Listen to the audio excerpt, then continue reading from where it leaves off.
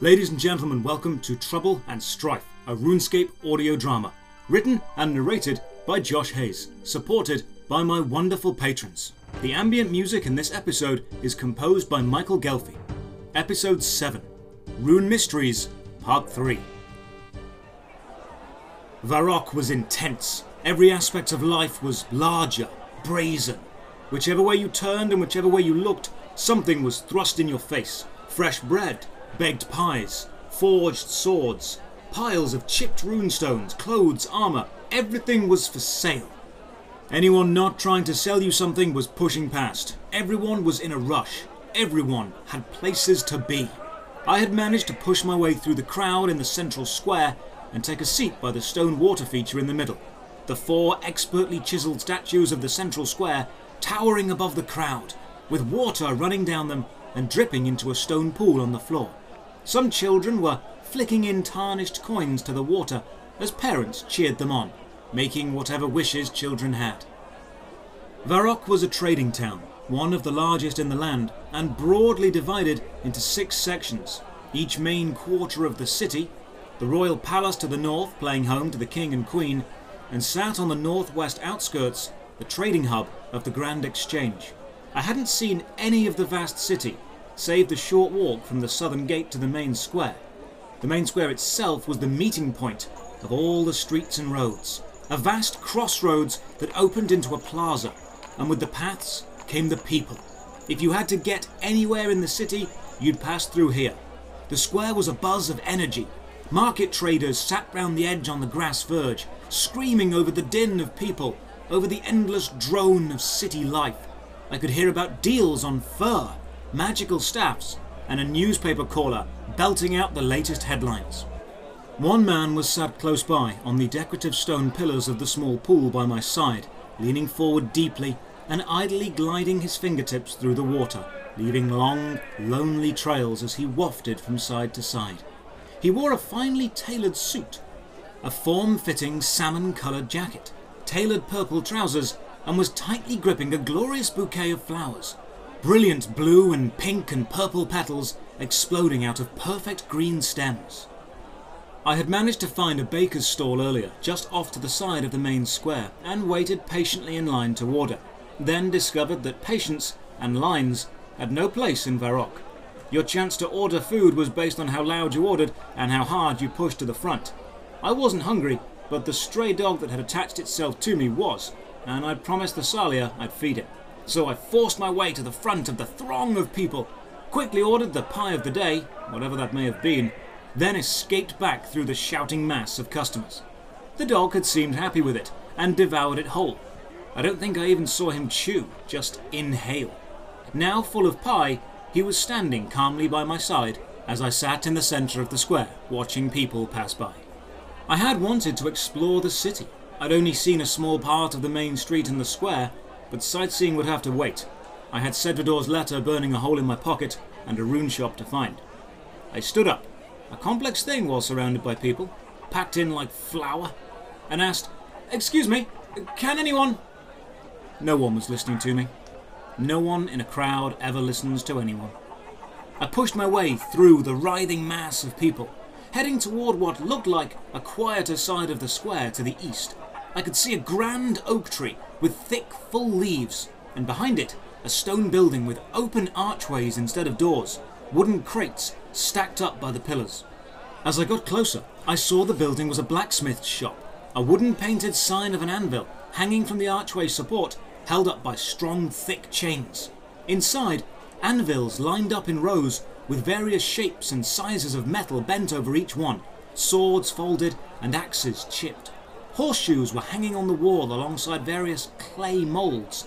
A solid wooden workbench had an iron clamp bolted to one side, and I could hear the screeching of a turning lathe. Over the far side, built into the brick of the building itself, was a roaring hearth, surrounded by barrels full of metal chips, ready to be smelted. Working away on an anvil, hammer firmly in hand and sweat pouring from a furrowed brow, a blacksmith pounded away. He wore a heavy leather apron with various tools tucked into the pocket pouch in front. I stepped through the archway entrance and looked around. The smell, heat, sweat, wood chips, the sharp metal tang that hangs in the air and chews at the back of your throat. The stray dog had chosen to wait outside by the oak tree. As I looked around the shop, the blacksmith struck the anvil hard, then placed his hammer down and looked over at me. "What do you need?" In Lumbridge, I'd have been met with a friendly hello or a how's your day, but Varrock really was another world. I shouted back, "I'm looking for Aubrey." The blacksmith rubbed his hands on his apron, cleaning away grime and sweat. "Fellow that sells runes?" I nodded. "That's the one. Where would I find him?" The blacksmith had finished wiping his hands down, then reached into the front pocket of the dirty apron, pulled out an apple, and took a large bite. He spat out small bits of apple as he spoke. "Probably in the rune shop, what with him selling runes and all." Brilliant, a pedantic blacksmith. Varrock was getting better by the minute. He hadn't broken eye contact and took another bite of the apple. I decided to ask more directly. "My name is Strife, and I don't know where the rune shop is." Another bite of apple and more chewing as he replied, "Well, my name's Horvick, and I do." The day gets better and better. I think I knew what was going on by now. I reached into my pocket and pinched a coin between my fingers, then flicked it over to Horvick. He caught it, still chewing away, swallowed, and then spoke. "Keep going east along this path." He pointed through an open archway down a path. "Then turn right before the bank, down the dirt path between the houses, then left. It's got a rune hanging outside. Try not to get lost." He finished the last bite of apple and threw the core across the room into the small furnace. It landed with a faint, wet hiss. As he picked up his hammer and returned to smithing, he added, "I'd say you can't miss it, but you can." He raised his hammer above his head, then struck the metal he was working on, turning and striking, and with that, I turned and walked out of the archway. Back outside, the dog had been lying on the floor, head resting on its old paws. It stretched and walked over to my side, looking up, likely expecting more pie. Its fur was grey and matted, and its skin raw, but those eyes still had a certain sparkle. I reached down and scratched it under the neck, and it rubbed its head against my hand in appreciation. As I was petting the dog, I heard Horvick's voice boom from inside the shop. "Make sure he's fed." I straightened up and shouted back, "Whose dog is this anyway?" Horvick was still working away and replied, "Everyone's." The dog was sat wagging its tail, and I couldn't help but smile. It wasn't a stray, it just had a city-sized home. "Come on, boy, let's go find Aubrey." The path Horvick had pointed me down was much quieter than the main square. A steady stream of people still flowed back and forth, but I could take steps now, full-sized strides, without kicking someone's shins or treading on a trailing cape. The path he'd sent me down took me to the eastern part of the city. I passed a small ring of benches all facing a fountain, clusters of trees casting shade on the ground, wooden fences running along, then breaking or stopping, seemingly guarding nothing from no one, but adding a little structure to the rambling stone path. Ahead of me, I could see the path I was on turn to the left, and down this new street stood a giant stone building, easily as big as the royal castle, an expansive staircase leading from the path to the grand double doors. 5 massive round columns on each side of the front entrance held up the overhanging roof, and through the open doors I could just make out glass cases with skeletons on display and red velvet guard ropes hanging from small golden pillars. It was the Varrock Museum. I'd have to make time and visit it one day. Horvick's directions had told me to turn right before the bank, and back on my street I could see a building creeping into view on the right, 2 stories tall, green glass windows, a small stone outer wall, hip-high and well cleaned. Outside, a man with a twigged broom was sweeping away the dirt and leaves, whistling as people passed by. Through the green windows I could see well-dressed bank tellers, grey suits and skirts, serving queues of people from the bank booths. Definitely the right place, and as Horvick said, a new dirt path draws out to the right, down the side of the bank, and towards a more dangerous-looking side of town. This path led me away from the crowds, away from the hustle and bustle of the main part of the city. I was thankful to have room to breathe, and the dog enjoyed being able to bounce around a little more. but I didn't like the general feeling of the place, and as I made my way along the dirt path, I felt eyes above me, watching. Windows were open, and lines of string from house to house, crossing high above my head. Washing hung from each of them just as before, but the clothes this time were worn away, ripped or patched up. Birds perched on the edges of buildings and left streaks of bright white bird poo down the side. Roofing tiles had slid off and smashed into uncleared piles on the floor. I walked further in. The path curved between slanted buildings and wooden huts, snaking into the city slums. The drain pipe on one building running down the brickwork and emptying straight out onto the path through a jagged end, leaving a thin trickle of blackened water seeping across my way. More corners, more wooden buildings, some leaning and falling down in patches, others fixed with ugly bands of metal hammered across them at awkward angles. Another corner, and I could just about see it in the distance. Above the crumbled bricks and splintered wood littering the floor, a painted wooden rune, hanging by frayed twine outside a shop door. The rounded building of the rune shop was built into the mess of other buildings around it, and I couldn't see inside the door, but this was definitely the place. The dog was walking closer to my side now, its steps slowed to match mine, almost cautious, as it trotted along by my side. I'd almost reached the shop door when I heard pounding footsteps, many sets of them, closing in on me from behind. I turned the moment I heard them and was knocked onto my back by a heavy weight, a person running into me at full speed. It took a moment for the blur to focus, and then I saw him, the face of a young man, sprawled on the floor next to me, his eyes filled with fear and terror, panting hard, his gaze darting around everywhere, scanning the rooftops and side streets. He looked at me, then scrambled to his feet and sprinted away to join the group he'd been running with. They'd long since disappeared into a nearby alleyway. As he ran, something unclipped from a harness he was wearing round his shoulders and tumbled to the floor. I shouted after him, "Hey, you dropped something!" He was gone, around the corner and away. I pulled myself up and dusted myself off. Honestly, I was so covered in dirt and grime by now, I didn't see the point in trying to keep myself clean until I got my new clothes. With most of the dry dust and splintered wood brushed off me, I walked over to the object that had fallen from the running man. It was a crossbow.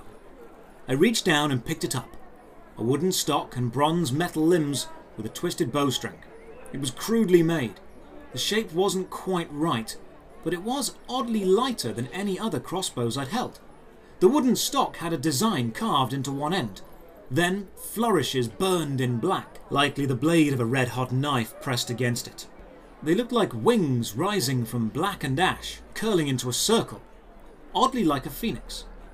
As I studied the strange crossbow, more steps pounded round the corner, the same direction as before.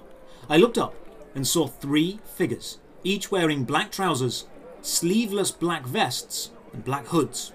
Their bare arms were all covered in dirt, a mix of soot, ash and blood. I couldn't see any of their faces. They paced toward me, the central one raising his hands and pointing at the crossbow in my grip, then screamed, "Phoenix scum!" I looked down at the weapon, then back at the gang. I cried back, "What? No, this isn't mine. A guy just..." Before I could finish, the middle figure lunged at me, bringing his closed fist up and cracking me squarely across the jaw. The hit spun me round. I fell into the brick wall behind me and then crumpled to the floor. The shock of it stunned me. My jaw felt dislocated, and as I tried to breathe in, I felt a solid boot kick me in the stomach. I couldn't breathe. I was curled up on the floor, my face pressed against the filthy ground. I spluttered a painful cough and saw small droplets of blood spray from my mouth onto the dusty ground. I strained my neck to look, the hooded figure still standing above me, flexing the fingers on both hands, curling them into fists and back. I could see the other 2 waiting behind him further down the path.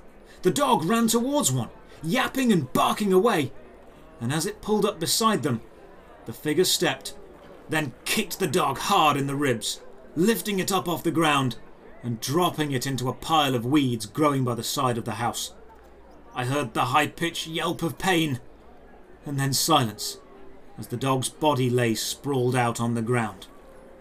The figure towering above me leaned down, roughly grabbed my neck and lifted me to my feet, pressing me against the bricks and bringing his scarred face close to mine as he spat through gritted teeth. "Phoenix scum!" He pushed my throat back against the wall with one hand and dropped the other down, punching me in the stomach. It knocked the wind out of me, and as I gasped, I felt more blood running over my tongue and down my lower lip. I lifted my head, with what strength I had, and met the figure's gaze, eyes filled with hate. Dots of my own blood coughed onto his face. And then, behind the black hood, over his shoulder, I saw something else. Walking toward the two other hooded figures was a man, a dark blue cloak wrapped around him, with one arm reaching inside between the fold, the glint of a blade held tightly in his hand. They hadn't seen or heard him, and as he walked up behind one of them, clasped his arm and hand round the figure's mouth, raising the blade to the hooded figure's neck, and with terrifying grace and ease, sliced across. The figure let out a muffled scream and went to raise their arms up as the blue-cloaked man held tightly around their mouth and pushed their body to the floor, blood streaming from the slit in their neck. The other hooded figure hardly had time to glance to the side and see what was happening before the blue-cloaked man leapt at them, pushing them back against the building. The cloaked figure had pressed one of his arms against the hooded man's mouth, stifling his screams, and the other hand brought the dagger up straight under their chin and into the skull.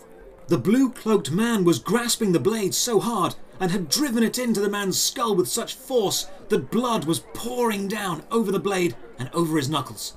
The sound of muffled fighting only briefly happened, and then the black hooded man slumped to the floor.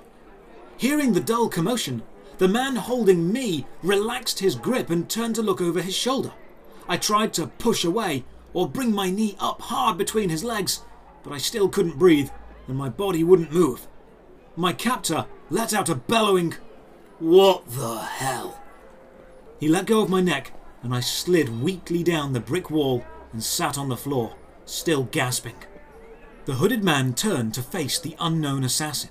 I still couldn't see his face clearly, the blue cloak wrapped around his neck and jaw, and the black hooded man standing between me and him. As I strained for a better view, I heard a step, a grunt, a slice, and then the hooded man fell back and hit the wall beside me, slowly sliding down to meet me on the floor. I could hear gurgling and coughing, wet, raspy gasps. I looked at the man slumped next to me. The hood had fallen back, and I could see his face. Eyes wide, nostrils flared, and the handle of a dagger sticking out of his mouth. His teeth were slowly turning red as streaks of blood washed over them, and a stream of red dripping from his lower lip all over his body. As I strained my eyes further, I could make out the tip of a blade sticking out the back of his throat, the skin pulling around it. A few more coughs and gasps, a gurgle of guttural blood, and the man's eyes faded, his body loosened, and he sat still beside me. The blue-cloaked figure looked around at the two bodies beside him with slit necks, and the man beside me with the hole in the back of his throat, and then directly at me. I still couldn't make out his face.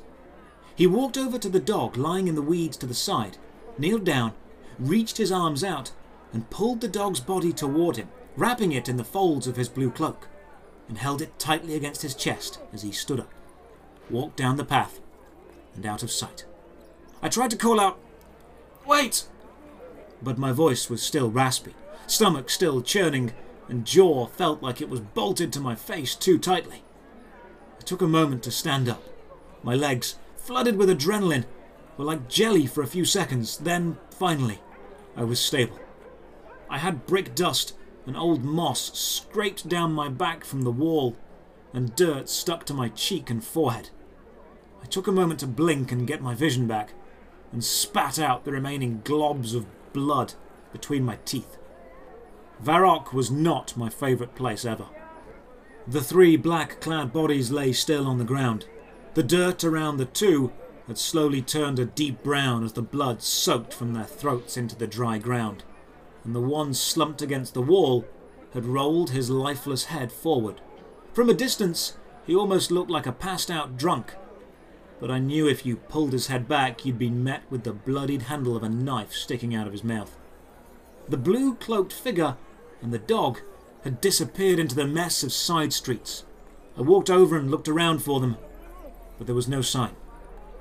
I still had the letter to deliver, and with a sigh and the rush of adrenaline slowly fading, I walked over to the wooden door of Aubrey's shop and knocked.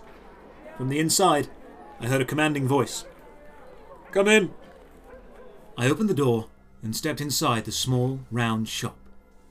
It was a dense, well-packed room, a tattered green rug on the floor, an aging bookshelf with sparse few books on it against one wall, shelves nailed to the other with various size bits of wood holding glass jars filled with runes, assorted esoteric junk, simple wooden chairs and crates pushed against the wall around the room, and papers spilled from various folders onto the floor.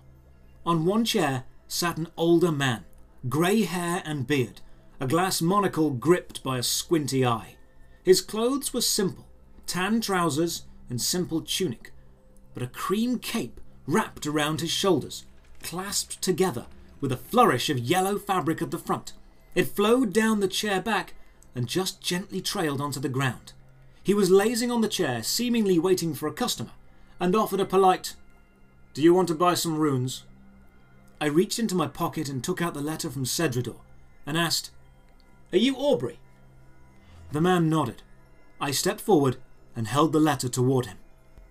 "My name is Strife. I have a letter for you from Cedrador of the Wizard's Tower." Aubrey looked at the letter, then at me. He stood and slowly took it from my outstretched hand. Pulling the blue string loose, he carefully unrolled it, then sat back down on the chair before he started reading. His eyes flicked back and forth, taking in Cedrador's quick scratchings. After a moment, his eyes darted up to meet mine, and he asked, "Have you read this?" I shook my head and replied, "No, Cedrador says it was for you." Aubrey let the faintest of smiles creep across his face, before standing quickly and moving to the cluttered wooden table. He spoke with a barely hidden energy. "I have something to check, but I'll have a reply for Cedrador soon. Leave me. Return in half an hour." I nodded and turned back through the door and onto the street outside. The bodies were still there. I wondered how long it would be before someone found them. Guards didn't seem to patrol down here, and I can't imagine the locals were thrilled with gang violence either. I doubted 3 street thugs would cause much of a scene, although I had questions. Who were the people who'd bumped into me? Who were the hooded attackers? Who was the cloaked man? Why did he save me? Why did he take the dog? And where the hell were the city guards? It's easy to draw a powerful bow from the safety of a stone tower, but down on the ground, in the slum side of town, I'd not seen a single keeper of the peace. I didn't fancy walking back down the path lined with bodies, so I turned and walked further along, past the rune shop, into more side streets, more mud and crumbled brick, more mess. The path eventually met with some grass, opening out into a small clearing, the buildings around it all seemingly facing away, and the crumbled remains of an outhouse or shed stood in the centre, lonely and broken. It was quiet, no one was around, and no one was watching. I walked toward the crumbled remains, took my pack from my shoulders, and sat on the aging wall. I took a few deep breaths in, rubbed my face with my hands, and let out a deep sigh. I suppose I could head back to the main square, crowded and manic but at least safe, or wander the back streets and risk getting attacked again. No weapons, no armour. I didn't have any local area knowledge, so running away would be impossible. And as I mulled over my options in my head, a faint gust of wind, a flick of fabric, and I felt someone sit down beside me. I carefully moved my eyes to look, and I could see a dark blue cloak wrapped around the man. It was him, the man who'd saved me. I didn't dare look up. I didn't dare meet his gaze. I stared at the ground in front of me, focused intensely on what thin blades of dying grass I could find, as the cloaked man spoke. I had a feeling you'd get into trouble. I knew that voice. Thank you for listening to episode 7 of Trouble and Strife, a RuneScape audio drama. This show is supported by listeners like you.